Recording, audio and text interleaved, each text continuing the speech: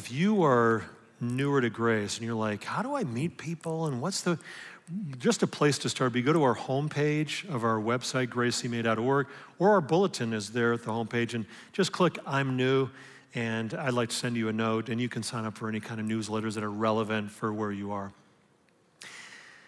As we dig into God's Word, I want to start with two stories. First story is about a farmer who's coming to the end of his harvest, and he's had a huge harvest, and there's so much work to be done that he's getting ready. He's like, if we don't beat the weather, we're going to lose a lot of this harvest. So one particular morning, he hires a bunch of laborers and says, if you'll work for me for the day, I'll give you $200 each. So they start at 6 a.m., and they're going to work for the day for the $200. Well, as the day goes by, some more laborers come in. He's like, hey, yeah, absolutely, bring you in 9 a.m. Some more come in at noon. He's like, there's more work to be done. He's bringing more people in. Some come at 5 p.m., and they start working. Well, it's 6, an hour later. The owner, the farmer says, hey, everybody, thanks so much. We're going to call it a day today. Why don't you go over to see the foreman, and he's going to give you your money. So they all go over to the foreman, and the guys who started at 5 p.m. and worked for an hour, they open up their envelopes, and they're shocked. They're like, we have $200 for 1 hour. It's amazing.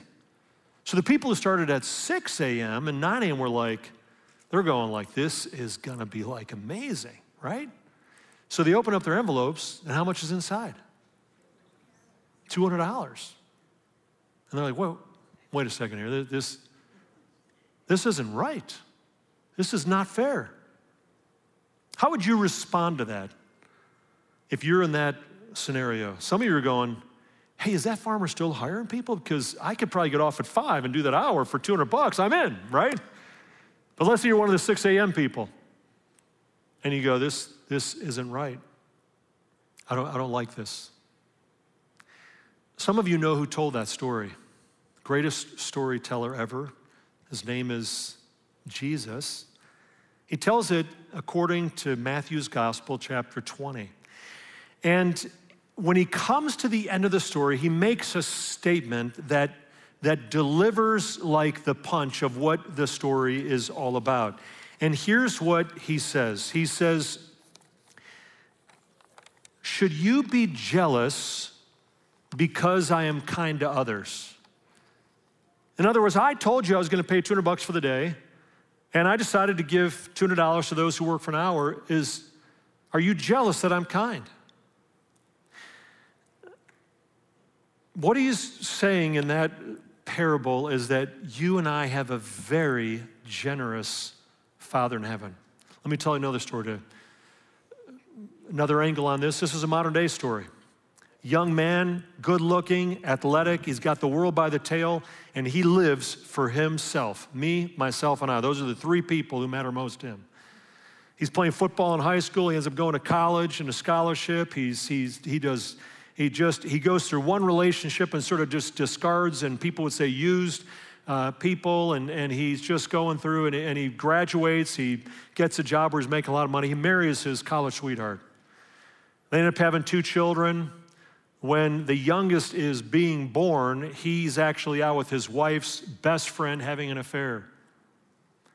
Ends up leaving his wife and his 2 kids, marries this other woman, and he just does that repeatedly, ends up being married 5 times. Doesn't pay any child support even though he makes a lot of money. Doesn't pay Uncle Sam. Ends up having to run from the law a bit, and his life is just never changes. It's the definition of narcissism and selfishness, and he's living all about himself. He gets a terminal disease in his 50s because of the way he's living, and his body is a shell of what it had been. He had been a 220-pound gold gloves boxer, kind of football build, and now at the age of 56, he weighs 120. And he's skin and bones with his 6-foot-plus frame. His neighbor's been bringing over food and soup and saying, hey, I've noticed you don't look well and want you to know we care. One day they come over and they say, can we tell you about our relationship with Jesus?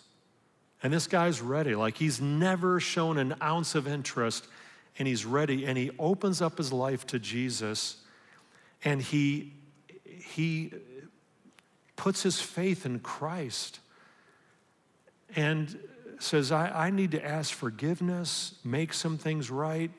God, I devote the last weeks of my life to you. And then he dies, and he goes to heaven. He's a 5 p.m. worker. Actually, he's not. He's a 5:58 p.m. worker. And he gets heaven. How do you feel about that? That someone can live their entire life for themselves, and at the very end, well, you might say it depends if I'm the person coming at 5:58 or if I'm the person who started at 6 a.m. Because if I'm a 6 a.m.er, I don't really like that. Friends, how we answer that question reveals what we think about how a person can be acceptable to God. How they can be justified is the big theological word. How does justification happen? How, if we put it another way, are you made right with God? Just as if I'd never sinned. Someone said that's the definition of justified. Just as if I'd never sinned. How can I be made right with God in a way that I'm acceptable to him, part of his family, and on my way to heaven? It's the story of the book of Romans. It's really the story of the Bible. And the words of Jesus echo out, are you jealous because of my kindness? Do we have a problem that God is such a generous God? Whatever we think about it, Paul drives the point home in the passage we're going to look at, and he wants us to know the ticket to being made right with God. That if you and I want to be the beneficiaries, we're at the end of the day, that he calls us in and he goes, hey, you know what? Welcome home to heaven. I have something for you, and it's going to be more than we could ever. It's not going to be $200. It's going to be life forever with him. Not to mention life that we have today with him and forgiveness and his Holy Spirit. How do we get that? How do we receive that gift? I'd like you to turn me to Romans chapter 4. Romans chapter 4. And we're going to see what Paul says on this most important topic. If you don't have a Bible, the Bible app, I would love for you to download that. There are over 500 million people in the world now who have downloaded the Bible app. And you can just go to the book of Romans. You'll see, they might put on the screen here what that looks like. And then you'll also have message notes that you can follow along with the message today. Those are either at the table out there or you can look online as well. Now, just before we look at Romans the end of chapter 3, just to get some context, and then chapter 4, during the time of Jesus and Paul in the early church, conventional thinking about a relationship with God went something like this. You get to heaven by doing your best. You achieve salvation the old-fashioned way. You earn it. You earn it by hard work. You do enough. You're good enough. And you hope that you can tip the scales in your favor and that God goes, you know what? I'm going to let you in. You are a pretty good person, and you've done a lot of good stuff. And Paul goes, that's not how it happens. That's not how it happens. Here's what he says. Let's read for context the end of chapter 3, reading from the New Living Translation. And here's what he says in verse 27. He says, can we boast then that we have done anything to be accepted by God? If you guys want to put up Romans chapter 3, there you go. By God. No, because our acquittal is not based on obeying the law. It is based on what? On faith. So we are made right with God through faith and not by obeying the law. Now I imagine there were some people in Paul's audience here and they go, Paul, wait a second here. You can't say it's only by faith. Surely there are some people who've earned their way into God's family. I mean, think of Abraham. The guy was amazing. You know what Paul does? Paul's a master of logic. Paul says, you want to talk about Abraham? And he pulls out as his witnesses the two most significant people in their history, Abraham, the father of the Jewish nation, and then David, the greatest leader that they had ever known. And he quotes or uses both of them as a reference in the opening verses here in chapter 4. And really what he wants to make is this point: God makes us right with him only by faith in Jesus. Paul starts with Abraham, and he acknowledges Abraham's special place in history. Romans chapter 4, let's see how he starts off here. He says this: Abraham was, humanly speaking, the founder of our Jewish nation. In fact, not only the founder of the Jewish nation, he's really, through Ishmael, he's the father of the Arabs. Through Jesus, he's the father, you could say, of Christians. But Paul sets up the rest of the chapter in the end of verse 1, and he says, what did Abraham discover about being made right with God? Like, what did Abraham find? If you want to talk about Abraham, okay, we'll talk about Abraham. Paul is saying, you all think Abraham's a prime example of who has been good enough to earn their acceptance with God. He says, I'm going to show you instead that even with Abraham, it was only by faith that Abraham was saved. Look how Paul makes this case in verse 2. He says, if Abraham's good deeds had made him acceptable to God, he would have had something to boast about. But that was not God's way. For the scriptures tell us Abraham believed God, and God counted him as righteous because of his faith. When people work, their wages are not a gift, but something they have earned. But people are counted as righteous, not because of their work, because they earn it, but because of their faith in God who forgives sinners. Here's the big point Paul makes. You follow along your notes, it says this: our best efforts cannot make us right with God. In other words, our good works will never be enough. If we want to be part of God's family, if we want to be forgiven, here's what he makes clear. We can't earn it. We can't deserve it. Abraham couldn't. You know who else couldn't? He goes, I'll bring out not only Abraham, let's talk about David. And David, here's this guy, a military genius, writer of the book of Psalms. I mean, he's a respected leader. And here's what Paul says in Romans chapter 4, verse 6. He says, David also spoke about this, about faith, when he described the happiness of those who are declared righteous without working for it. He said, oh, what joy for those whose disobedience is forgiven, whose sins are put out of sight. Yes, what joy for those whose record, remember that word, whose record the Lord has cleared of sin. You see what he's saying there? He's saying some things you work for and other things are a gift. And he's saying your salvation, your forgiveness, that's a gift. That's a gift. You'll never be able to work for that. In fact, he uses a word here that's used 10 times in this chapter, and it's the Greek word logizomai. Can you say that out loud with me? Ready? Logizomai. You can tell people now, I speak a little bit of Greek. I mean, logizomai, you know, and you can tell them that. Logizomai is a financial term which means to count as, to credit something. And so when you put your faith in Christ, he's saying that God logizomizes you. He credits your faith as righteousness. You're made right with God because he puts that into your account. Let me give you an example. Suppose that you get your credit card bill in the mail because you're still like over 40, you're not like all those young people who do all their banking online and all the stuff comes in their email and everything, or on an app. You get it on the mail, and you know your credit card bill is going to be big because you've only been paying the minimal amount due for the last number of months, and this month you had a whole bunch of medical bills and other things you put on that, and you're like, I can't even open that.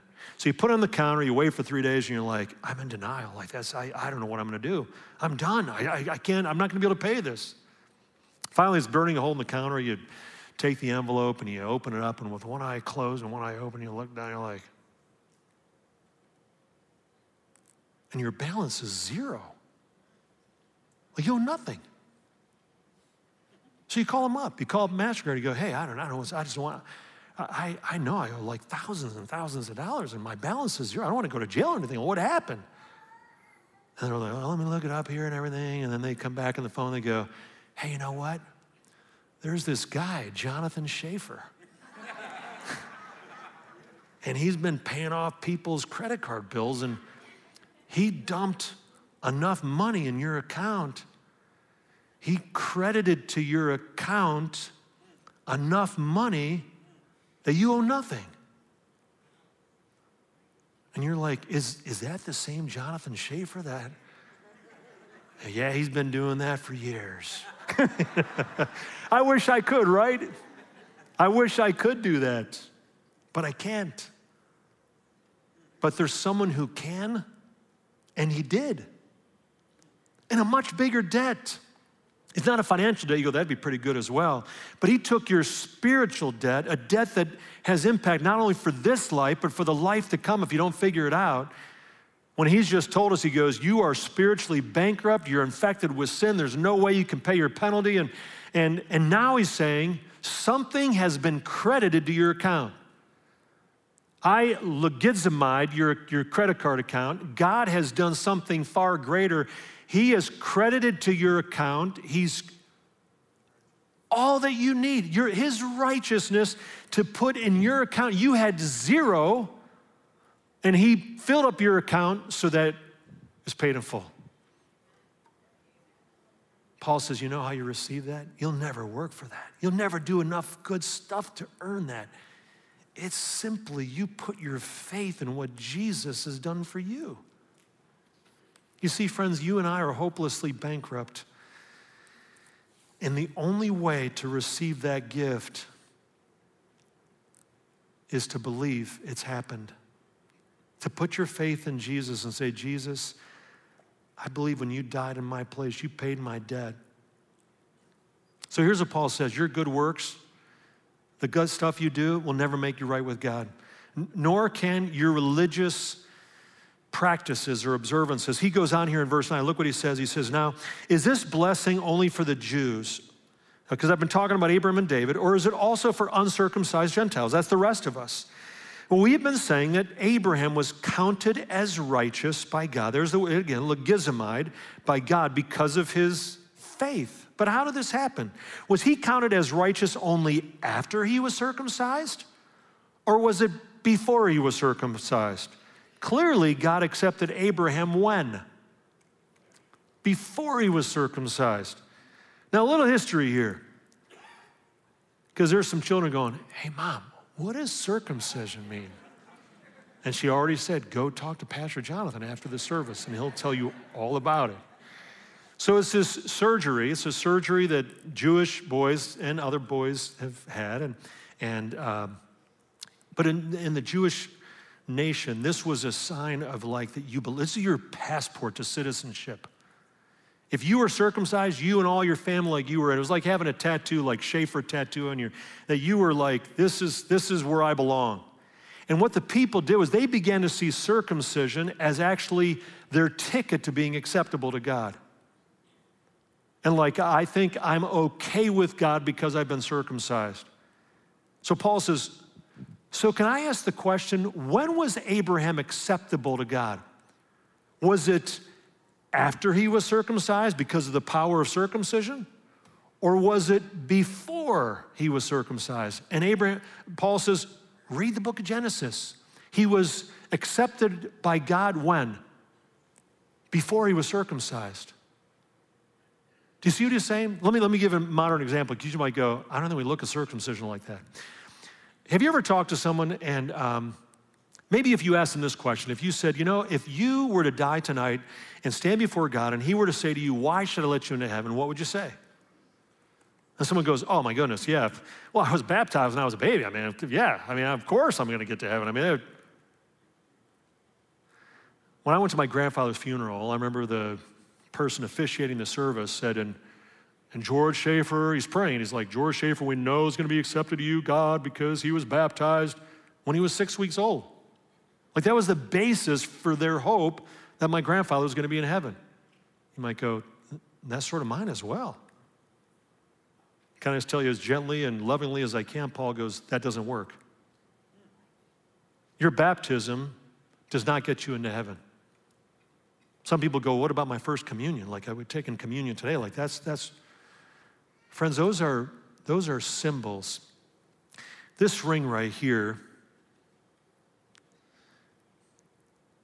is really important to me because it's a symbol of the most important relationship I have with any human being on this planet.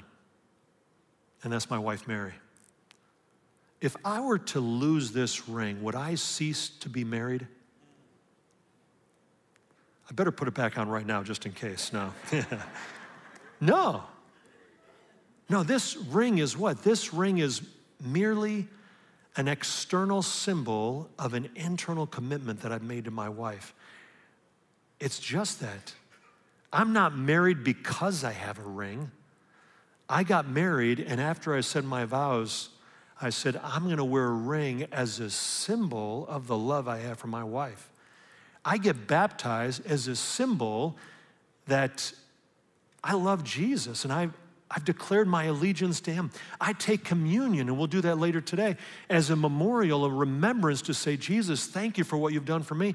But religious observance, whether it's circumcision, baptism, or taking a pilgrimage, or going to be baptized in the Jordan River, or anything else, Paul says, that doesn't work. That doesn't work. And he says, one more thing can I tell you that doesn't work? He says, you're never going to obey your way into God's family. Verse 13. He says, clearly God's promise to give the whole earth to Abraham and his descendants, I'm going to bless all the peoples of the world through you, was based not on his obedience to God's law, but on a right relationship with God that comes by faith.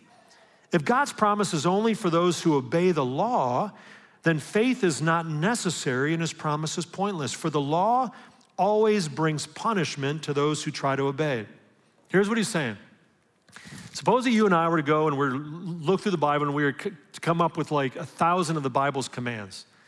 And then we started grading ourselves going, hey, let's see like which ones have you never broken? Let's say that I grade out at like 65%. And you look and you're like, you got 75%. And then my father-in-law, maybe he was at 13%. How good do you have to be? What score do you need to be acceptable to God? 100%. So God isn't great on a curve. What he's saying here is, if they were to just be able to obey their way in, you wouldn't need faith. You wouldn't need the gift of what God has done for you. And he's saying, but obeying your way in will never, ever work. You can try, but you can't ever be good enough. He just said in Romans chapter 3, he says, for all of us have sinned and fallen short of God's perfect standard. Imagine this. Imagine that, trying to get to God is like trying to jump up and touch the moon. Someone jumps and they get like 6 inches off the ground, and I'm like, I can beat that by a long shot. And I do a vertical, and I get 4 feet in my dreams.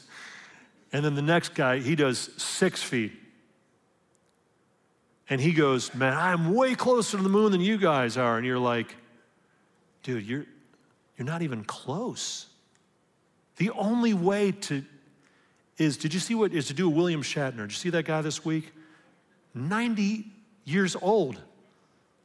But can I ask a question? How much did William Shatner have to do with finding his way up into outer space? Like nothing. He sat in a chair. The only thing he did was to have faith to sit in that chair and to go, I think this thing's going to take me to outer space and it's not going to blow up. But it was zero of his effort. He's a 90-year-old guy, right? He couldn't do it on his own.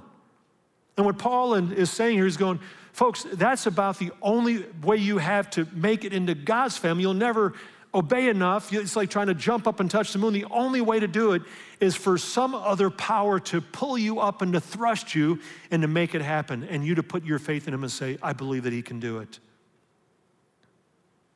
Chapter 3, verse 20. Let me just land this one here. You can't obey enough. He says, for no one can ever be made right with God by doing what the law commands. The law simply shows us how sinful we are. So you might go, well, what's the ticket? Like, how can we be the beneficiary of God's generosity? How can I be acceptable to God? How can I be justified? Here's the whole point of this chapter. It's the bedrock of the Christian faith, and it's this. Our faith is the only way to get right with God. That's it. By God's grace, through faith. He says, that's it. You'll never be able to work enough, do enough good, obey your way. Look what Paul says in verse 16. He says, so the promise is received by faith. It's given as a free gift, and we are all certain to receive it, whether or not we live according to the law of Moses, if we have faith like Abraham's. For Abraham is the father of all who believe.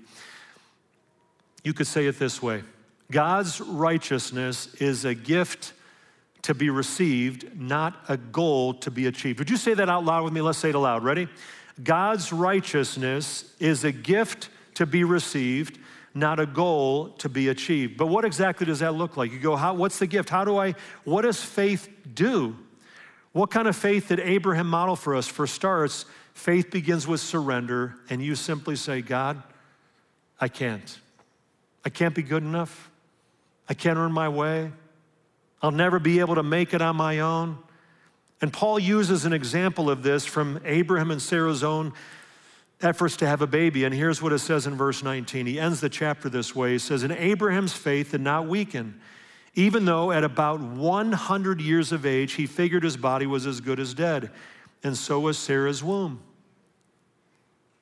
I read that this week, and I told Mary, I said, hey, babe, it's not too late for number 6. You know, we can, if Sarah and Abraham could do it, Abram knew he was too old. There was no way it was going to happen. Humanly speaking, he could not become a father.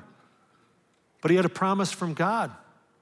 Faith starts by admitting, God, I can't do it. I'm helpless on my own. If this happens, it's only because you've made it possible. And that's what faith also says. It doesn't stop with I can. It continues on, and in faith embraces Christ as our only hope and says he can.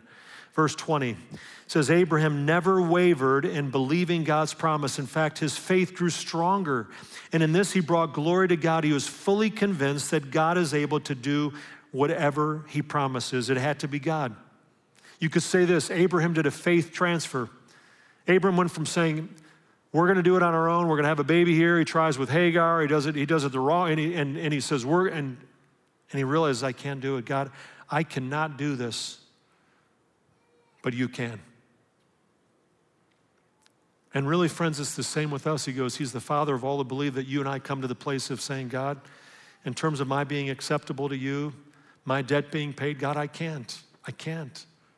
But you can, and you did. And friends, that makes the Christian gospel different than any other religion the world has ever known. Every other religion is the whole tip the scale kind of thing. Go swim in this correct river, do this pilgrimage, make sure you've done enough of the good, and finally maybe God will look and say, oh, okay, maybe.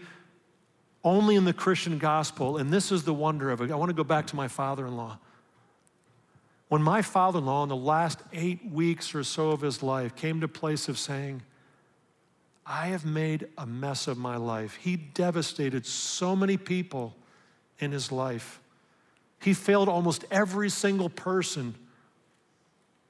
And then at the very end, if someone said, well, let me tell you what you need to do. You got to start doing enough good stuff. Start obeying, start earning your way. How much of a shot did he have to do that in his last 8 weeks? 0. He was a 5 p.m.er. He was a 5:58 p.m.er. He was never going to be able to make it. But you know what Paul says? Those 6 a.m. people, they're sometimes the harder ones to convince because they're like, oh, I've been amazing since I was a little kid. My grandmother was Presbyterian. And they think that somehow they're going to earn their way. My father-in-law, he knew, hey, I'm toast. Sometimes the most religious people who are the hardest to convince, it's only by faith. You put your faith in what Jesus has done for you, and friends, when you do that, can I just tell you, there's like a new level of security and identity in your life that nothing else can provide. Because you come to the place of saying, man, I don't have to wonder if I'm accepted by God. I don't have to hope that I'm forgiven. I don't have to try to do enough and wonder with anxiety if I'll ever get to heaven. I can know. I know because it's not my record, it's his. It's not my seeking to pay, it's him doing it, and I just put my faith in him and I receive the gift. Tim Keller, when he writes about this, and then we'll move to communion, Tim Keller said this: We can be, when you have been justified, acquitted, you put your faith in Jesus, then we can be real about ourselves, about our flaws and failings, and we can pick ourselves up when we do fail because we know the blessing of being sinners whose sins are not counted against us, sinners who are righteous, logizomai, that God has credited to your account. The moment you place your faith in him, he credits to your account, and your account is paid in full. Justified, acquitted, forgiven, redeemed, daughters and sons of the Most High God. You receive an identity that can never be taken away, all because we have such a generous Father in heaven who loves you that much. And that's why Jesus died in our place. Let's thank him together. Would you pray with me? Jesus, we just want to say again, we're so grateful. We're grateful that you would take our place, you would pay that debt in a way that, Lord, we never could. And so, Lord, we're just saying today that we right now just say again, we put our faith in you.